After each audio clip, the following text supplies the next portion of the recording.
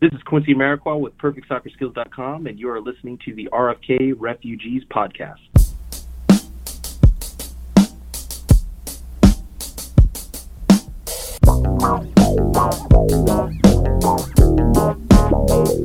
And welcome in, ladies and gentlemen, boys and girls, RFK Refugees Podcast. Ted here, John here, talking all things DC United, all things fun, all things everything. How you doing, John, man? How was your weekend? I'm doing pretty good, Ted. I don't even really know why. I'm just feeling all right. Just getting acclimated to the perpetual lockdown. I'm a mole man now who stays home all the time and podcasts. It's a good fit. Our lifestyle is a good one for this. Yes, we get to watch soccer. Yeah, in the basement, podcasting out to the world. It's like nothing changed. It's fine. It's like nothing changed. Everything's fine. Well, everything is not fine with DC United. I don't know. I don't know. It's not. But let's start the show with positive news. Let's start it with some good news. So if we're going to get to the actual stuff about the team, the stuff that you are listening about, but first, let us indulge ourselves here a little bit in some news about the show. So we have, if you followed us on Twitter today or saw any of our numerous tweets about it, we have a new website that looks pretty great, I think. A new logo that you can see down here in the bottom of the screen. I think I'm pointing at the right side. I could probably be pointing at the wrong side. Either way, that's new. So if you like any of this stuff, you can thank Producer Brian. Producer Brian has done a lot of work in the last week. He's done a lot of work in general, but he's done a lot of work in the last week or so to get this website up. Ted and I are going to be writing. We're going to potentially have some guest writers who can write about Loudoun United in a way that is much more expert level than Ted or I, because I don't think we're quite there on Loudoun. Ted's there on Richmond. Maybe we'll have some Richmond articles. We haven't talked about it before just now, but I feel like maybe that's a good idea. Maybe we'll do that. But that's a thing that's happening. So check that out. It may not be working right now. Oh, it is working right now. You can go to rfkrefugees.com/live from now on and watch the show. We're going to figure out how we can do live chat. Right now, you can still live chat on the YouTube if you want. Maybe we'll be on Discord. Who knows? But also, the other thing that's going on is we have T-shirts. People have talked about wanting T-shirts for a while. And there they are. That's the T-shirts. We have unisex sizes and lady sizes. I have pinned that tweet on our Twitter at the very top. So if you're interested, order it. It's for once we figured out a way to do it that does not like put us out a whole bunch of money if you don't buy it. So if you don't buy it, then we know there's no demand for T-shirts, and we're also not stuck with like 75 shirts in the basement. So that's the good thing. So buy a shirt if you want one. We also had some requests for booty shorts and for stickers. Stickers are probably more likely than booty shorts. I priced out booty shorts today, like $45 a piece. I feel like the market's not very strong there. I feel like we're probably not going to be able to do that as a bespoke maybe one at a time situation. But we'll get to that. We'll get to that after you guys buy some T-shirts first. If you buy enough T-shirts, we'll bring in some booty shorts. That's the RFK Refugees promise. So anyway. Check those things out. I think it's a great. The idea is that if you want to know anything that we're doing, you have one place to go for it. You don't have to follow. If you don't do Instagram or don't do Twitter or don't do whatever, you'll know where to go. For us, and then it's rfkrefugees.com. Easy to remember. Yep, exactly. rfkrefugees.com. Plugged over. We now have a website. We have a full website. We're like legit now. We are 100% legit. All right. Yes. Let's get into the bad. Let's get into the not great. That is DC United in 2020. DC United, New York Red Bulls, 2-0 loss. But let's start. So we left you last week. We were talking about just the dire straits of the DC United attack.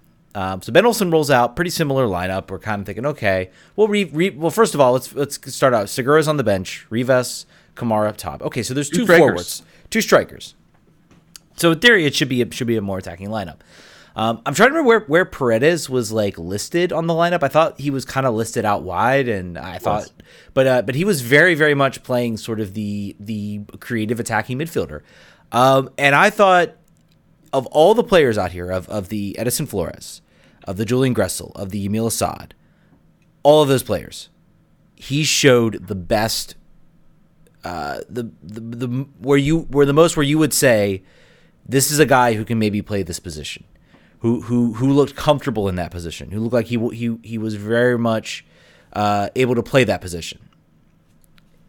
I am fully on board.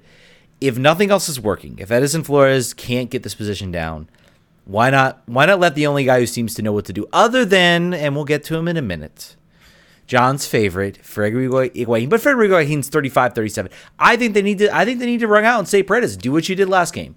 Be in that center of the field. Be that creative player. I'll tell you another thing, too. The reason that he was doing such a good job out there, that Red Bull's only response was to foul him, and to foul him so much throughout that game. So, I mean, I think it's worth holding on to him. I think it's worth holding on to him in that position, having him play that position, because I thought he played very, very well.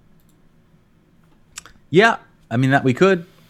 I think that would be fine. I think it would not be a bad thing. I think that Pepe Higuaín is about 60 minutes and a best case scenario fit, maybe even 45, it seems like. I'll say one thing. Paredes, and I think he tweeted to this effect, like, what he did do is try shit. And he went at players and he tried to make things happen, which you need. However, end product was not there yet. There was either, just sort of like a little bit off in decision making, a little bit off and passing, not exactly where the ball needed to be on a few balls towards the forwards. Pirpa came in. He had one key pass in the game, which is more than any of the other starting players have gotten all season. Yes, we're a very bad team, Ted. I agree. That is true. But Pirpa came in, and I think Pablo was tweeting to this effect, like it's like he was playing in a different language than the rest of the team, but he was playing in a language that the rest of the team needs to learn. Like he was putting the ball into dangerous places where players were not realizing where to go. I think that Kevin has the legs, he has the mentality, and he has the age for this. So he's ready to do this. He does not have the final product. He does not have necessarily all the decision-making tools that you need. However, Pippa's got those last two things and none of the rest of it. So I feel like if you wanted to start Paredes at the 10, it's fine. We should do that. We're not going anywhere, so why not give him an opportunity to learn that position if it's going to be his? It might be his. On the other hand, we could also play Pippa there for 45 minutes to 60 minutes. Know that you're not going to have 90 minutes of him, but you know that he's gonna make the right decision when the play calls for it. You could start Kevin on the left side, because I'm not sold on Yamil Saad right now, so he could go on the bench. That's fine. Kevin should be on the field no matter what, provided his legs do not explode from playing 90 minutes, almost 90 minutes every game. But either way, I think you found two players on the entire roster that have the attacking mentality that the team is lacking and needs. So get them out there any way you can, I guess, is my argument. For me, it's almost an initiative type of thing with him, that he got in that position. Regardless, I don't know, who knows, I hope it was planned. I hope there is some planning going on here. But he got into that position, and he showed initiative to try things and to actually be that leader, where I feel like everybody else, Edison Flores, Yamil Asad, Julian Gressel, didn't have that ability just to be like, you know what? One game. Sorry. What's that? I just remembered Felipe played attacking midfielder that one game. I'm sure he did play attacking midfielder that one game. But, that she showed the initiative to be like, no, this is my game. I'm going to take the ball and I'm going to try things. So for that effect, I think it's worth, running him out. I mean, we talk about Acosta was not perfect when he came here. Nope. I'm not comparing necessarily Kevin Paredes to Luciano Acosta, but I see some similar things where there was enough there in that first game to say, okay, let's keep at this. Let's maybe it completely blows up when we go up against Toronto. Maybe Toronto completely exposes this idea. I think Kevin needs to maybe get a little bit more agile. I think he was fouled a lot in this game. It came to the point, I think, where he was fouled so much that the referee actually pulled him aside and basically pointed all over the field, said no more. Next foul on him was a yellow card. And the funniest thing I think was I want to think trying to remember the player on Red Bulls who did that, but you could see him mouthing, "It was my first foul. It was my first foul." And the ref's like, "I know it was your first foul, but your entire team has been fouling this one player for the whole game." So we need something going for us, and I think this could be something. It may not work, but it's worth trying than throwing out Pipo Higuain for 60 minutes, and maybe you scrap yourself to a 10th place spot. You were the one who's saying don't play Paul Arriola because he's going to scrap to a 10th playing spot. I look at those two things as maybe kind of the same thing.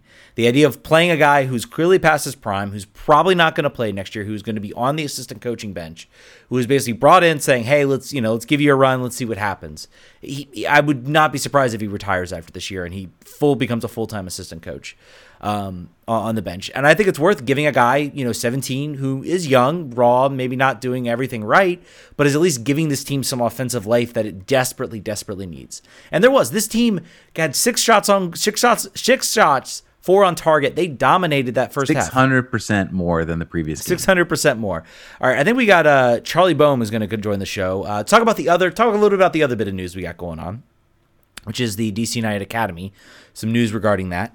So producer Brian's going to get him into the show in a minute, hopefully. We can tap dance for that. We'll talk about the rest of the game, but basically, if you had to break it down in one sentence, we tried to score, and that meant we got scored on and we lost. But the game was at least exciting and had some positive elements to it, and we'll get into more of that there in the rest of the show. But again, if I had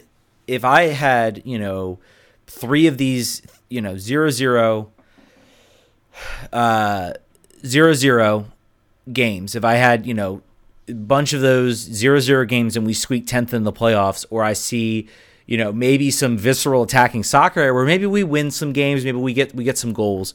I think the real problem is that team very nearly scored. I mean, let's be clear, they very nearly put the ball in the back of the net. You had Julian Gressel had a golden opportunity. You had Rivas, who showed more life than any other attacking player. He almost scored a nasty scissor kick goal. Oh yeah, crazy, great save by great save. I think it was Ryan Mera. They changed goalies, which is weird. There's, I guess, 5 subs. You can now do that because you can just burn. He got hurt. He got hurt, and then they brought in the guy that I guess their third string. Or now it is weird. The problem for me is that I have been so long used to a different goal. I've been used to Robles in net for New York. Robles in net, and then also BWP up front. So this season is very bizarre for me. I have to keep checking myself. Yeah. I mean, we talked a little bit. We're working to get Charlie Boehm. I feel like I plugged him very much, and now we're waiting for him to get on. But no, he was on hold and it got dropped. He's calling back. Cool. So we'll get him on in a second. It was our fault. It wasn't Charlie's fault. It was our fault. So I mean, let's talk a little bit. There was a lot of talk, of course, also about the fact that the team. I mean, defensively, the team gave up some opportunities. Chris Seitz back in the game. One was off a set piece. The other one, I mean, he was wide open. I am not convinced that DC United's defense. I feel like it was kind of talked up a little bit by Ben and maybe some of the other players. Oh, the defense is good. They managed to hold a shutout in 2 games. And I'm like, yeah, but if you're playing a more defensive style, I'm not saying you're guaranteed to get shutouts, but it's a lot easier to defend than when you're pushing and trying to attack the game. And part of how you grow and get better as a team, how you know you have a good team, is when you're able to do that attacking and also defend and keep balls out of the back of the net. And right now, yes, they can defend very, very well when they've got 8 guys behind the ball or 10 guys behind the ball, and 13 guys behind the ball somehow, 14 somehow, guys behind the ball. Sure, they can defend very well. Once they actually go a little more forward, I think we're starting to see maybe a little bit of the holes here. But it was a set piece, which is plagued the team all season and is not really indicative of formation, their defense in general. And it was an individual error by, I think, Donovan Pines for the second goal. And if we can say anything about the goals that we've conceded this year, I think I've said it a number of times, they seem to always be some individual defensive mistake, either Fred Briant falling over in Orlando. There's just been a number of weird outcomes to happen, and this was one of them. Pines, otherwise, though, continues to have a whole bunch of saves off the line. That's still seems to be his calling card. We're having some challenges here now with some more with the element, but with Skype. Pines is let's be clear, it's with Skype. Yeah, Pines can still he has incredible physical gifts that allow him to recover from mistakes. He has made a few of them and hasn't been punished in the run of games that he started.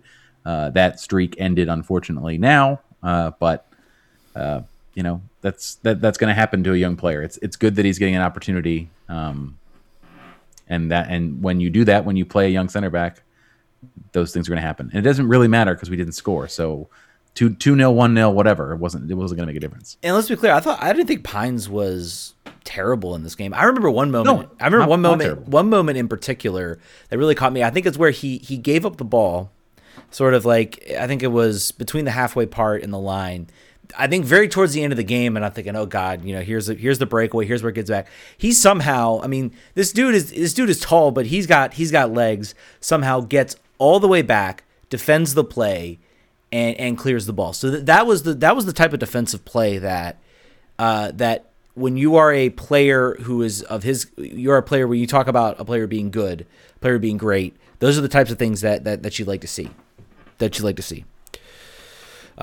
So I think we're still going to try to get Charlie in here on Zoom. So we're going to try method number 2. That's right. This is on the run, on the gun technical support, and just swinging it. So we can say, oh, here he is. Great, excellent. Hey, Charlie. Hello. Hello. Hey, Charlie. Hey, sorry about the multimodal communications thing we're doing here with the Skype to Zoom to whatever. It's the life of a podcaster. It is, exactly. You gotta shuffle between the free software to make your show work. So thanks for joining us. We really appreciate it. So I feel like you may have got a tip off on this news. Were you abiding to an embargo? You seem to have a little bit of a head start on this announcement. If I told you, I'd have to kill you. That's what I assumed. I assumed there was some sort of potential murder here. So we didn't get to it yet. So now we'll start it now. So DC United, if you were living under a rock, or I can't imagine you weren't watching the Gressel Minute or the Gressel podcast at 4:00. And say you weren't. Say you were doing special, guys. Gressel special. He hasn't been on the show yet, so he doesn't. Time on that. Yeah, we don't have to get his show name right because he's not coming on the show yet. So he's got to scratch our back first. So that Gressel show, whatever it's called. It was announced on that show that DC United is now not charging anything to play for the academy for all of the youth setups. They were the last one, along with Minnesota. Minnesota has announced that they are changing their structure as well. But now DC United is they're not going to be the last one on the board, or if they are, they're not anymore. So this has been a subject of a lot of conversation. So much. Charlie has been on this beat for, it feels like, is it multiple years? I feel like it's been a while that we've been wondering why this has not been fixed yet. Yes, the better part of a decade, actually. I think. Many years, a whole bunch of years. But so let's talk about what brought them to this moment. I think that Ted and I have talked about this a lot. I and some people on Twitter have a very potentially cynical view of what happened here. But the end result is probably good anyway. But what are your thoughts on how we've gotten to where we are today? Yeah, it's understandable to be cynical. I am too. That's the reflex. Unfortunately, that's for most of us. That's come by honestly. That cynicism or that skepticism, because youth soccer. American soccer in general and youth soccer specifically can be a chaotic, strange, greedy mess. And I'm a little surprised, and I'm hoping to learn more and talk to different people around this to learn more in the coming days. But I'm surprised, but also relieved that they've finally gotten to this point, because the conversations I had with people around the club over the years on this gave me the impression that they had sort of found this awkward, what they thought of as a compromise, and that they were content with it. And that being that the first thing people around the club will point out when this comes up is, no one who can't pay doesn't pay. When no talented kid is turned away for financial reasons. And I think in general terms that's probably true, because someone like Bill Hamid or Andy Nahar would not be charged that. Talented kids of need are given scholarships. They never would disclose exactly how much money or how many kids or what percentage of the budget was subsidized.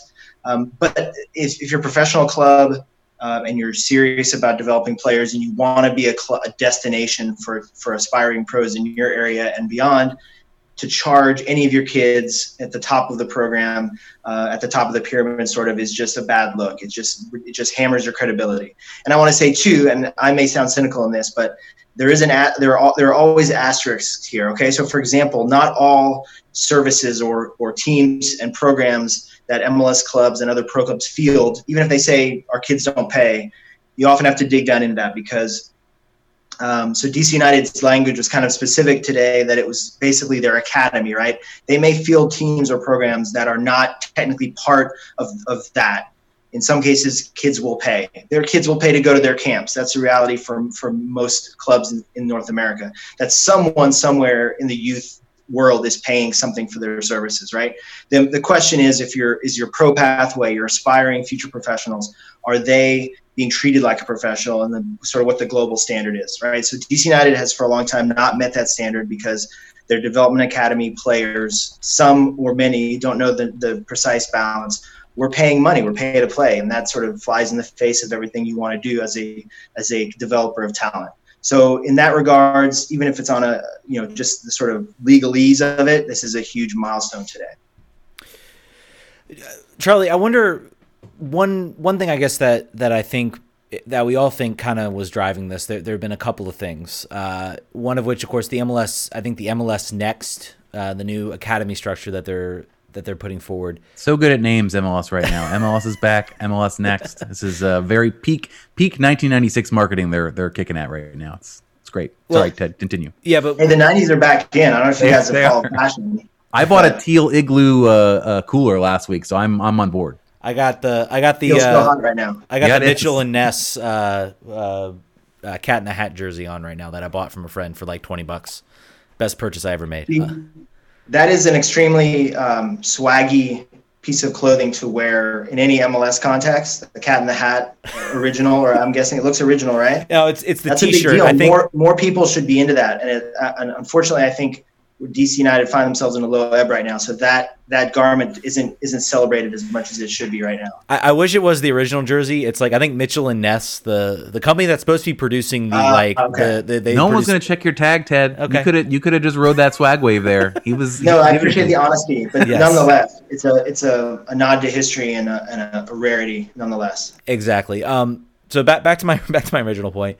One of the things that I think many will say was driving this was two things. Two things I'm pointing out. One of which is obviously solidarity payments, saying DC's basically, because they charge kids, it's exempt, and I think that's a good policy to be like, hey, if you're charging kids, you should not then make money off said kids. I think that's a good policy to have. Number two is that I'm blanking on what to call it, but the fact that like a kid from DC cannot, the sort of territorial rights we're sort of going away. So a kid from DC, could theoretically be could go to Philly or could go to another place that maybe is for free. Were those maybe, do you think, the two main things that were driving this, or was there maybe something else a part of this? So again, we have to refer to the elephant in the room, right? In terms of the risk of cynicism. Yes, the timing is extremely intriguing in that regard, because Jeff Carlisle of ESPN just last week broke some news and did both broke news and reported and analyzed very adeptly on the current state of RSTP, aka training compensation solidarity payments in the United States and MLS. In which he reported that DC missed out on at least, now remember, we have to be specific here. They got most of the transfer, the $1 million plus transfer fee for Chris Durkin to go to Belgium. But they did not get everything they were entitled to, because Jeff reports that MLS has elected not to award TCSP payments to clubs that charge. So in the scheme of a $1 million transfer, maybe you could argue that I think it was somewhere in the neighborhood of $50,000. Don't quote me on that, but somewhere, a relatively modest sum in the course of that transfer was lost to them. But I thought it was a striking, if everything's accurate there, And as it seems, that's a striking statement by MLS to its own clubs to disincentivize pay to play, which, again, I'm not saying that this is a revolutionary act, but it's certainly a positive step if MLS as a whole is saying, look, guys, it's time to get serious. Don't charge the kids that could become homegrown someday. And this team would run somebody over the golf cart for $50K, I think, at this moment. So if they're told that they might lose out on them in the future, that will dictate, I think, their policy no matter what. just harsh but fair, I think. I think it's just unfortunately true. I mean, we'll leave it there. Let me say this, it's, people say, I'm sure people would say that I go easy on DC United. Others say that I have it out for DC United, but they could be playing MLS games at Steger Field right now and getting money for it. So there's things that they are not doing for money. So you have to point that out. But in the grand scheme of things, you want to be getting this cut of money when you are doing well enough to grow players that get sold on. We've been talking sort of on the last few episodes. I think it coincides with this season where it's just nothing's going right, and there's been not a lot of hope from the offensive side of the game, and sort of just continued sort of where we're at is either plateauing or going down. And we said if we get anything from this season, we'd love a direction. We'd love some information about what this team wants to be. Is it going to be at FC Dallas? Is it going to develop young talent, move them on, sell them on, and then refill and then go again? Are they going to try to be something else? Are they going to try to attract big players, even though we know the budget isn't there? Are they going to, we had Rooney. Are we going to try to go to like a Diet Coke Rooney next? Higuain, that didn't work, but something like that. And then what do we want our identity to be? Do we still want it to continue to be? I don't want to say the word gritty, so I won't say the word gritty. Do we want to have it continue to be the way it's been? Do we want the league has a stereotype about what DC United is going to do when the ball rolls out? Do we want to keep doing that, or do we want to do something else? I feel like from a PR perspective, and when this was announced and how it was announced, and they talked about their continued investment in Loudoun with the USL club, but then they also once again mentioned the training facility, which as far as I know, there's still no dirt move there in Loudoun. It says 2021 opening. I don't believe that they've cleared any ground for that yet. I could be wrong.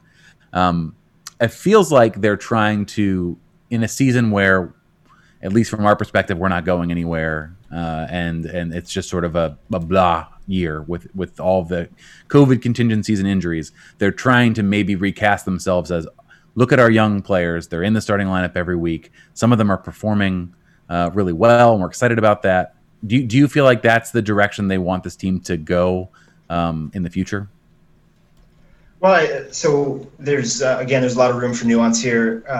Even the most, every MLS club can and should try to be good at multiple things and do a little bit of everything. I mean, and oftentimes what clubs promote as their identity it imperfectly matches to what you maybe see their practice turn out to be, right? But I mean, even FC Dallas, they come to mind right now. Who's done it better than them in terms of play your kids, investing in the academy? Their fans would generally say at the expense of big name signings and big money talent, right? And yet they went and bought a Colombian playmaker in this transfer window who scores a highlight reel golazo over the weekend in his first start. Riquarte, I believe is the pronunciation of the name. I hope I don't butcher that. But you have to try and sort of have things in all baskets or multiple baskets. Certainly, the youth route and academy-centric route is at DC United's disposal. If they invest, you still have to invest to make something like that work. You still have to have a good plan and faith in it and good people to execute it. But they could do that, and that's the biggest frustration that people, even fans of the club, who I've spoken with about the pay-to-play aspect of their academy over the years, have expressed that frustration that, it doesn't have to be expensive, but you have to show you're serious, right? You have to have some commitment. Right now, DC United have a hill to climb in that regard. This is one of the top producers of talent, the DMV area, in the country, on the continent. And I can tell you that I've had conversations with high-ranking people who are involved with U.S. soccer or are on the national youth scene and know the local scene well, and they talk about how, for example, one of the reasons that there are now multiple there were multiple development academy programs in this region after DC United and Bethesda kind of were the only ones for a long time, was that U.S. Soccer looked at the production of national team pool players by region, and then they cross-checked that with how the development academy clubs were doing in that market and kind of what that scene looked like at the club level, right?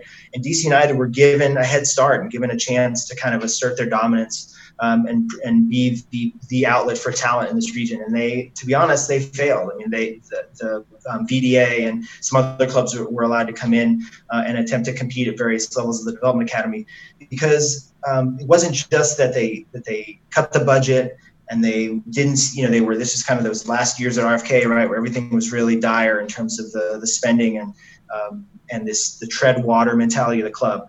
We can say that they had no choice but to do that, and we can also have to say that it's had some long-term consequences. And for me, particularly, the sort of lack of authoritative appeal and destination status for DC United in this for players in this area has been a major missed opportunity and a major deficit for them to make up. I think they can make it up very quickly, and they may already be on their way with this current crop of homegrowns that are on the first team. But when you look at players that are shining in MLS and beyond, who have DMV roots, who they can potentially, DC United could have brought under their umbrella, it's a lot of missed talent, and you don't have to be, the LA Galaxy or LAFC or whatever to get those kids. You're not going to get all of them, but you want to get some of them. So there's work to do. I would say just before we move on, I feel like it is for the low cost of one Edison Flores transfer, you could remake your local. I mean, I don't know what their annual operating budget is. I'm sure it's more than I think it is, but I feel like, from a standpoint of what's going to bring the fans in the door. Theoretic, Edison Flores was an appeal to the Peruvian community, and it worked for the 2 home games that we had. There was a lot of buzz around it, but I also think that if you're not going to bring in the superstar names, the Wayne Rooneys, and we're not going to again, it's going to bring in the casual soccer fan, and it's going to pay it's going to pay more for the good seats than they would have otherwise before, and they're going to care. If you're not going to do that, then the next most reasonable way to spend money on this team is to build a team of local kids.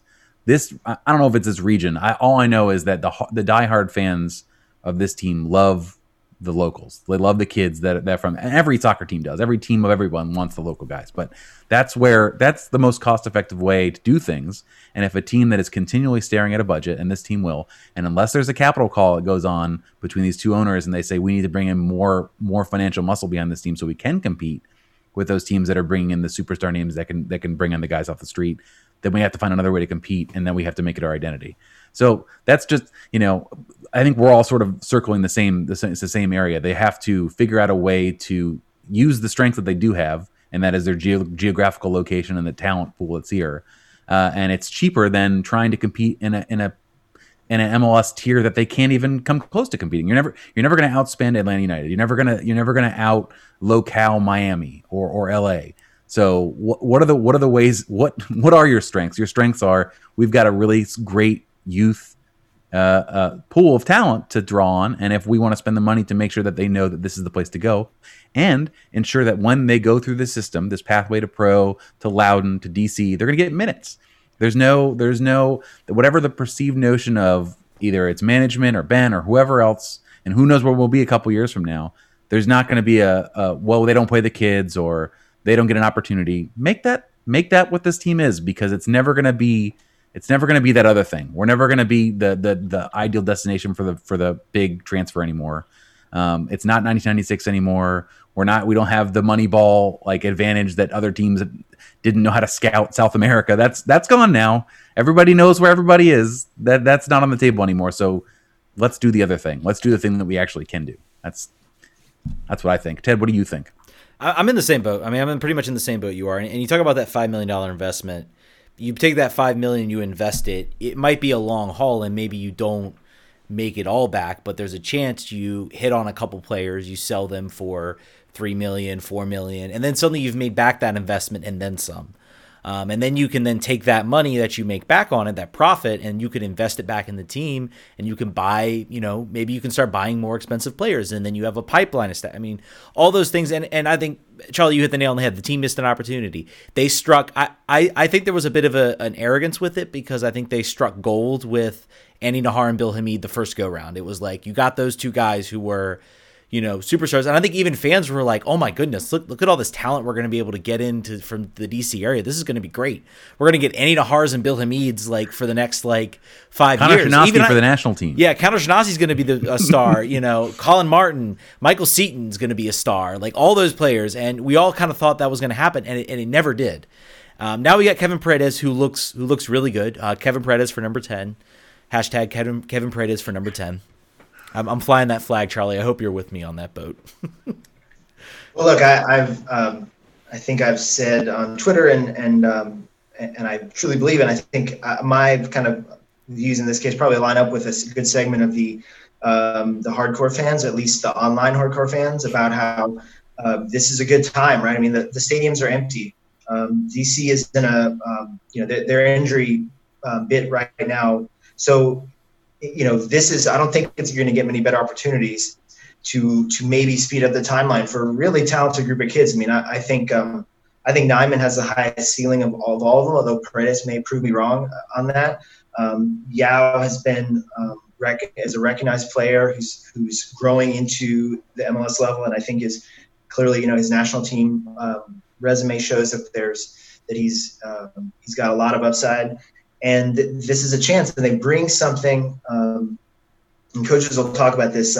Even Mourinho had some interesting thoughts in the Tottenham documentary, or the All or Nothing series that's happening right now, about this type of hunger that academy kids and young kids bring into just even the training environment. And he called it a fear, but the fear that I like, that they speed up the tempo, they make people feel younger, they increase the competition. And I think you're seeing that. I think that's arguably one of the things keeping DC United afloat right now. And I think it's put some tough questions on Ben's desk. Ben will emotionally defend his record and his faith in young players. And he does have, Andy Nahar and Bill being primary among them. He does have some track record with kids, but I think he still has to show that he can walk the balancing act that you have with that process of bringing those kids in, getting the most out of them while sort of regulating their process and keeping them on a steady and upward trajectory on an individual level. I think he's good. Go ahead. Sorry, go ahead, John. No, I was just going to say, just as a throwaway, you think it's probably fair to criticize a game plan with no shots, right? I feel like that angered Ben a little bit in that press conference, and he's obviously we know where his buttons are, right? And the questions that we know will push the buttons do push the buttons, but I feel like from a fan perspective, from a just entertainment spectacle perspective, 0-0 draws with no shots are not going to get the job done. If we played 19 games with 19 points and we never shot and we made the playoffs, that's not a good outcome either. So what do you think his mindset is about this season, understanding that you said injury bit, weird season restarts? Go ahead. I'm a self-described soccer dork, so I value try to be self-aware as I do it, but I value the aesthetic side of things. I prefer to watch attacking soccer and proactive, possession-oriented soccer. So I am biased on an aesthetic level when I watch a team do what DC United has done the last few games. But it is not surprising. It is Ben Olsen's a documented sort of tendency he has when things get tough. You start from the back. And I think if you put 100 coaches of all levels in Olsen's shoes, majority of them would probably take the tack that he's done. It's sort of like plug the holes in the boat, right, to keep it from sinking, and then worry about sort of the speed at which you can tack and cruise or whatever. But and they're lucky that they don't have to worry about the metrics by which fans sort of register their aesthetic preferences are blown out of the water right now, right? Or everything's got an asterisk attached, and I think all fans should remember that at all times.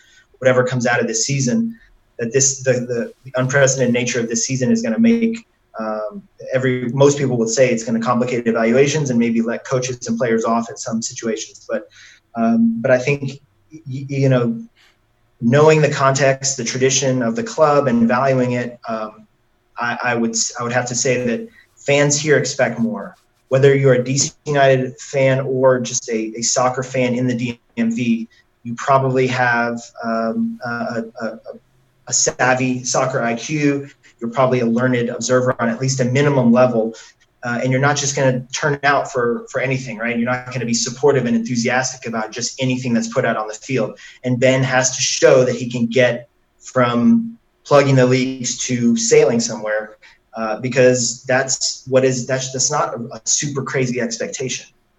Two quick things. One, I think the asterisk leads itself more to trying things. I feel like so if we just say, all right, well, since there's no feedback loop here, we're not going to hear. We could play like this, and it has no effect in the stadium. It has no effect on our bottom lines. No people are going to buy less tickets because no one's buying any tickets.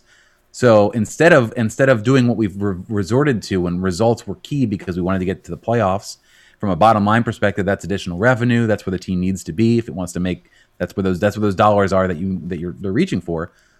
They're not going to sell. That's not going to happen this year. So scraping into the playoffs in the least attractive way possible, giving these young attacking players who need to play in an attacking way to grow. I don't think Griffin Yao is going to be benefited by being like, I don't care if you shoot the ball. I don't care if you go forward. You need defensive responsibilities first and foremost.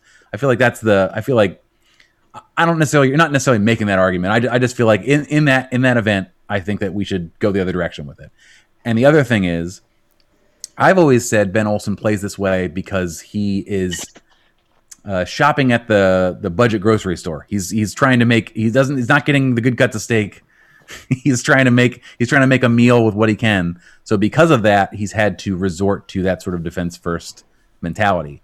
Do you think it is just innate in the way that he sees the game and the way that he, as a player and the way he wants to coach, that is what he will quickly fall back on when results aren't coming? Or do you think it is what I thought it was, and he was just, these are the cards I've been dealt, these are the players I have at my disposal, so I can make a good dinner out of this. I can get us some points. It's not going to be pretty, but whatever I got in the cabinet, I can make. What do you attribute that to? Is it him, or is it the players, or is it some combination? It's probably not the most satisfying answer to you in this moment, but it's a little bit of both, right? Like most things in life. He's had some really limited squads to work with. He's had some tough circumstances. They have not been one of the bigger spending teams in the league on or off the field, right?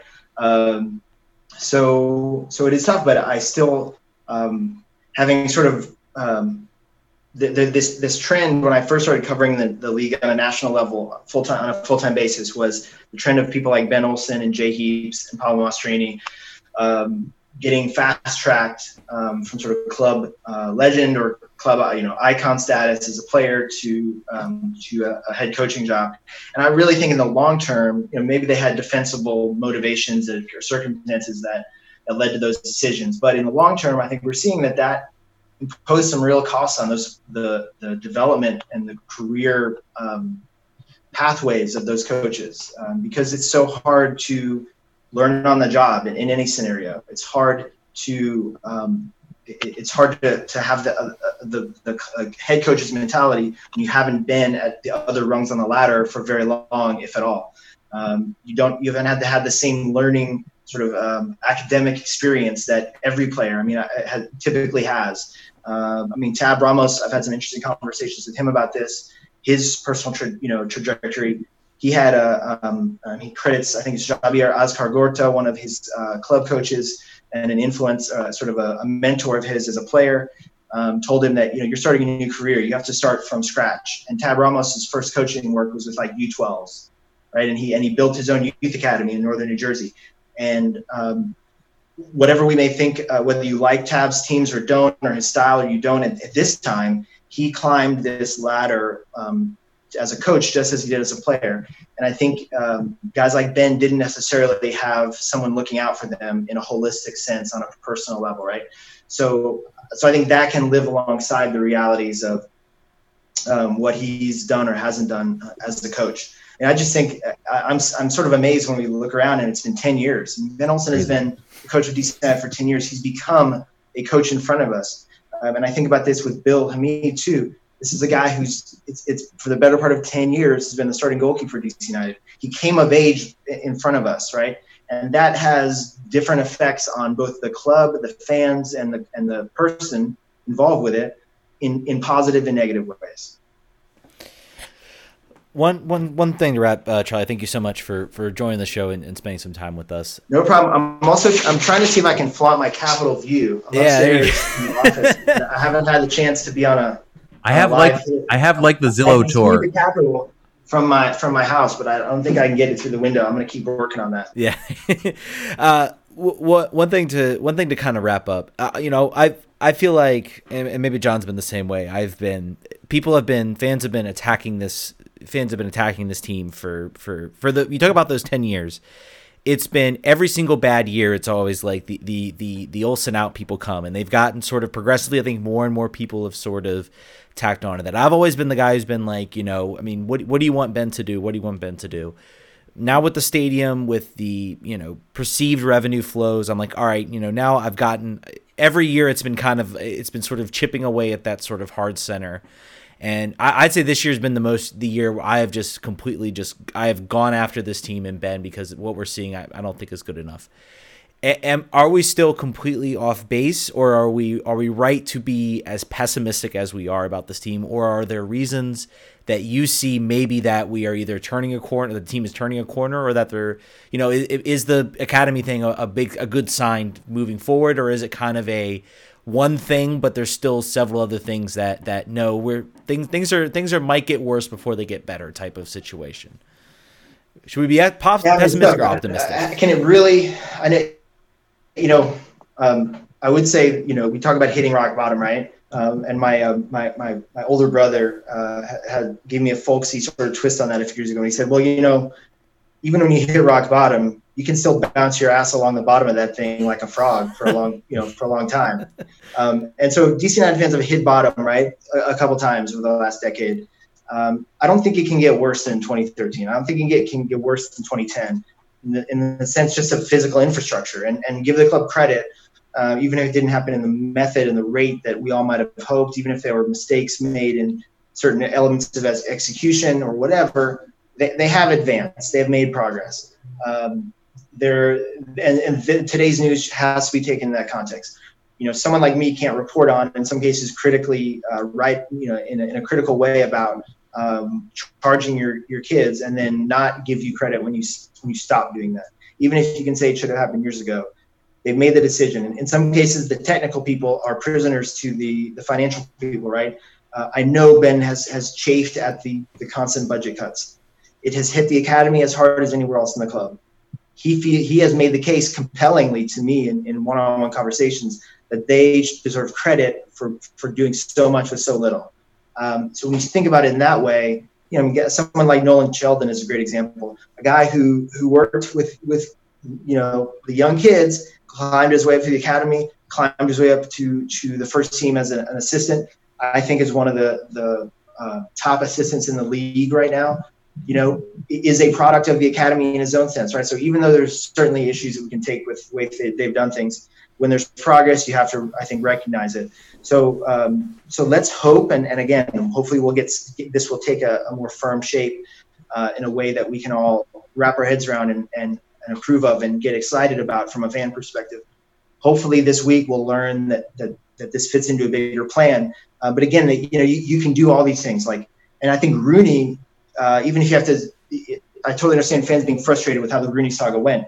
Rooney showed us all what was possible, right? I mean, and players like that don't come along often, especially on a incentive-laden contract. But he gave everybody an idea of what it feels like for this team to matter in this community, to turn heads, to get buzz, to get national attention, for coaches and players to feel a world-class player, and what that does to the training ground and the locker room and all that, right? So let's sort of, as you weather lower ebbs, remember what the higher ebbs felt like, understand what to aim for and how to measure that, and how to sort of try and hold everyone accountable, everyone here in the DMV soccer scene, right? Let's have that sort of bigger context. I look at myself as a DMV soccer person and booster, even if I'm not a DC United fan per se. Like, this region needs a good team. They need DC United to do all these things well, to grow players, to connect with the talent base here. So hopefully this is all steps in that direction.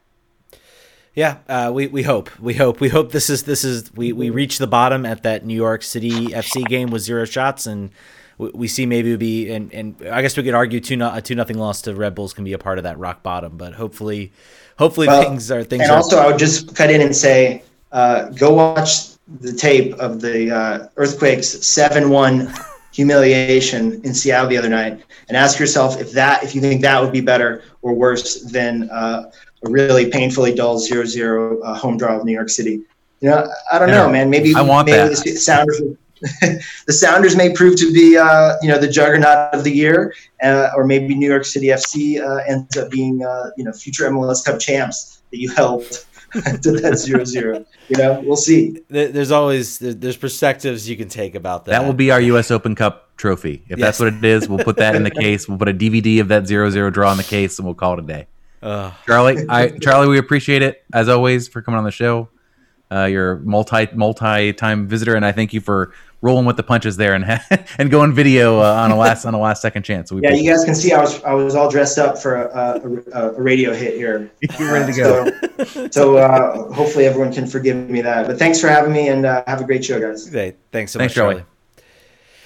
I thought Charlie hit on some great points there, and I thought you hit on a point too with the investment, the idea of investing on a guy like Flores versus investing in the academy. And I'm not going to say I'm back completely, but a move like this helps get me. These are the types of things you do. You do some other things. I start seeing some better soccer.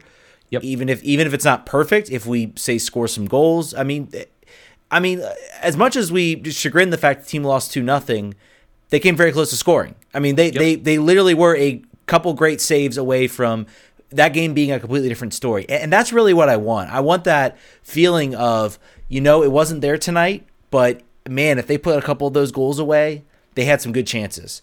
Not with NYCFC, where it's like they had no chance of doing anything in that game that would remotely resemble points. And I think that's what we want. That's what we want as fans. I want a reason to look forward to watching the next game.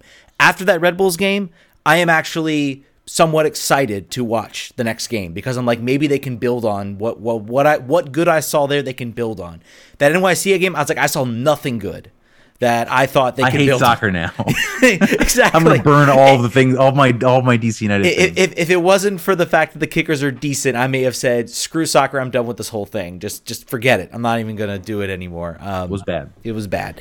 It is a good first step, right? I think like it is a good first step of a 700 step process. But we're at the bottom, like Charlie said. We're bouncing on the bottom right now. So even this thing that we've been asking for now for a long time, Charlie's been reporting on it, he said for 10 years. This is good. This is what thing we want to do. We want to keep Kevin in the lineup. We want to keep Donovan in the lineup. I would like to see Griffin Yao get some run, particularly because it's apparently impossible for him to get an opportunity at Loudoun unless we full transfer him for the year, and I don't think they want to do that. And put Moses Nyman out there. This is the season where you can't bring in those talented players from the outside to complement. So I would like more minutes for them, please. We know what we have with Junior right now. Abu, however, keep playing him because he's done really well, and you want to see if he's something that we're going to keep around. I think you've tweeted about it a number of times. He's a bright spot.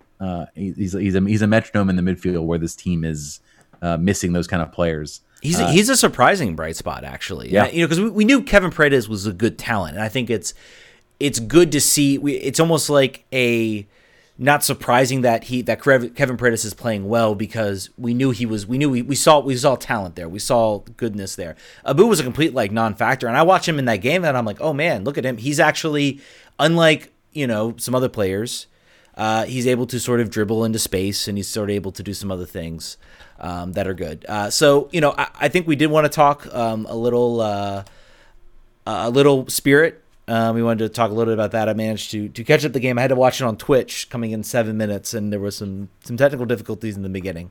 But let's touch a little bit on that. The 2-1 victory for them.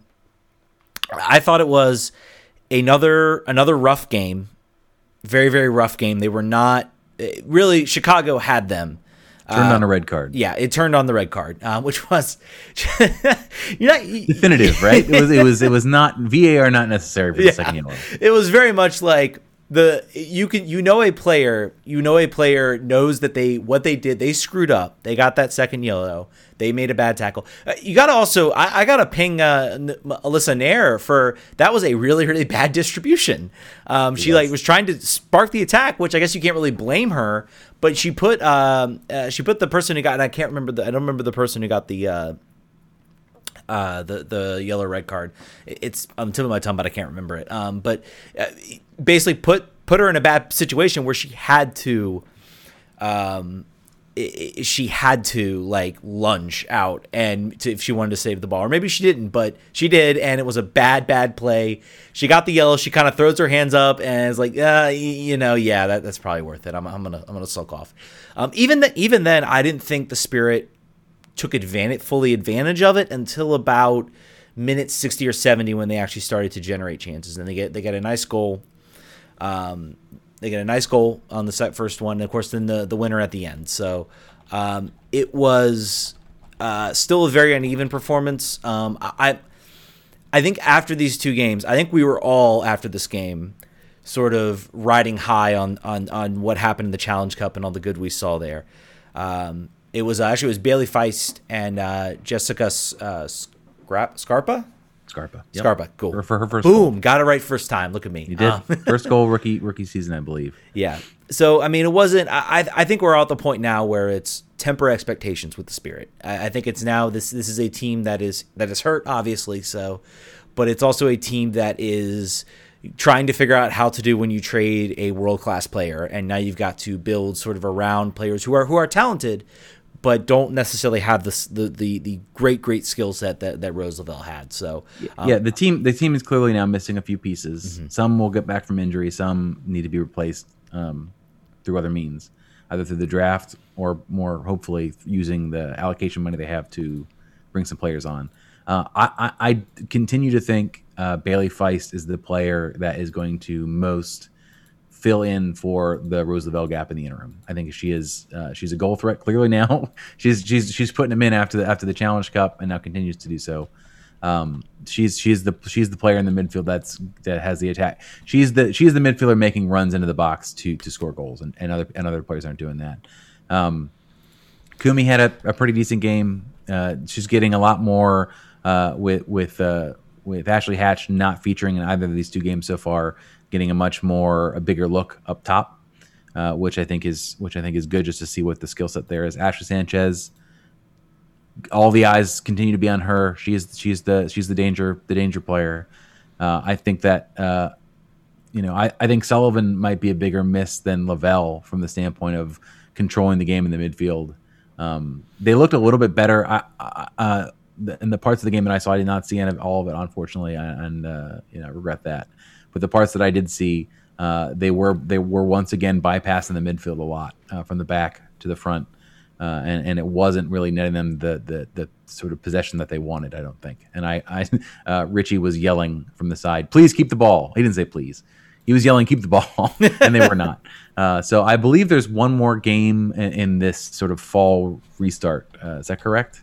I got 2 games. They have 2 games left. They have the Chicago Red Stars again, and away, and then they have Sky Blue away. So they've played their 2 home games. Now they got 2 games on the road. So I guess is Chicago still playing at Toyota Park? Yeah, they are. Wow. Okay. Yeah, well, it's all to themselves now. They can customize it all the way they want. Yeah, they can change the carpets. They can do whatever they want. It's all playing there, and then they looks like they were playing at Montclair State University, where the Red Bulls 2 play. MSU Soccer Park. That's a bummer because in the regular season they were going to play in Red Bull Arena this season. Yeah, I think it's more of a we got too many games to try to figure out. I mean, it's also a reason why the Spirit aren't playing there because they're looking. But I mean they're I'm glad they got a win. I think that they will continue to. They're playing with an arm and a half behind their back right now. So it's all about developing those players that were drafted this year. Natalie Jacobs getting a big long look because Tori Hooster has not been playing.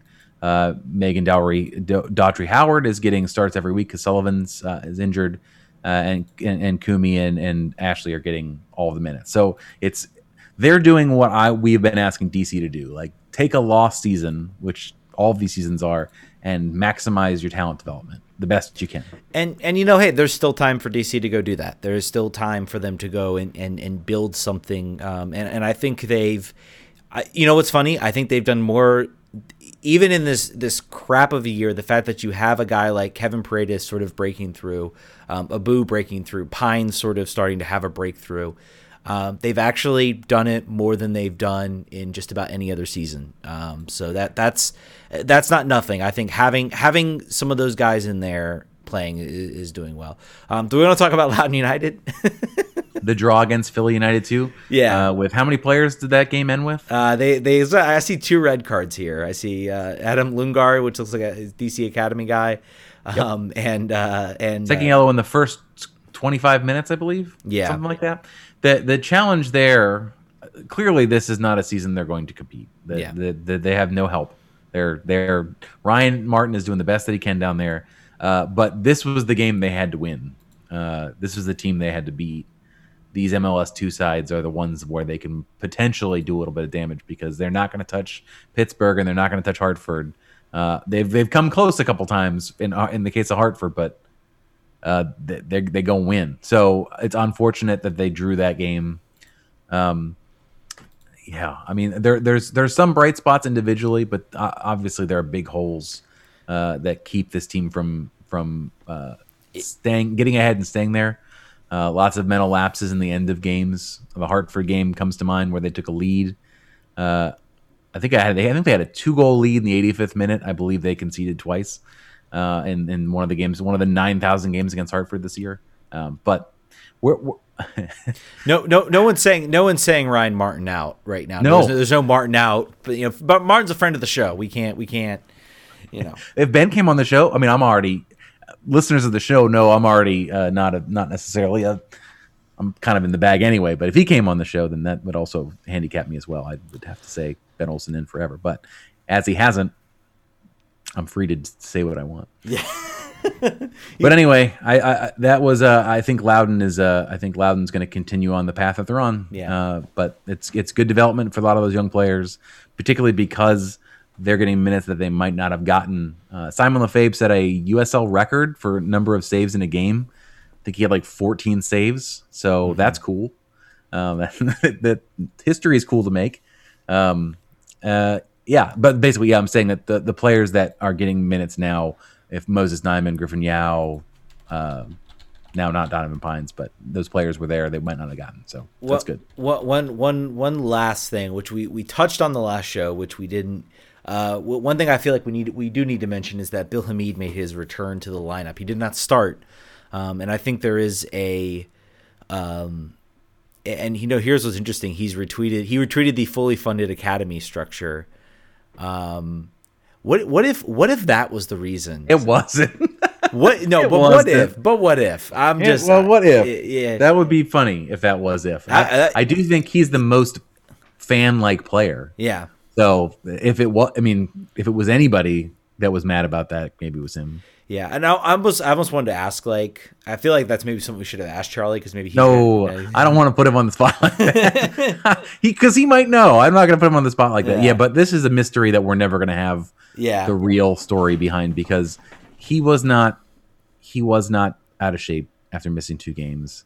There's something else there, and we'll never know. And that's fine. I mean, the fact that the team can keep a lid on this is impressive and good, and probably redounds to the benefit of Ben Olsen's leadership as building a locker room where that doesn't happen. There were a number of comments. O'Neill Fisher making comments about how well Seitz has been and how Bill has to sort of earn it back.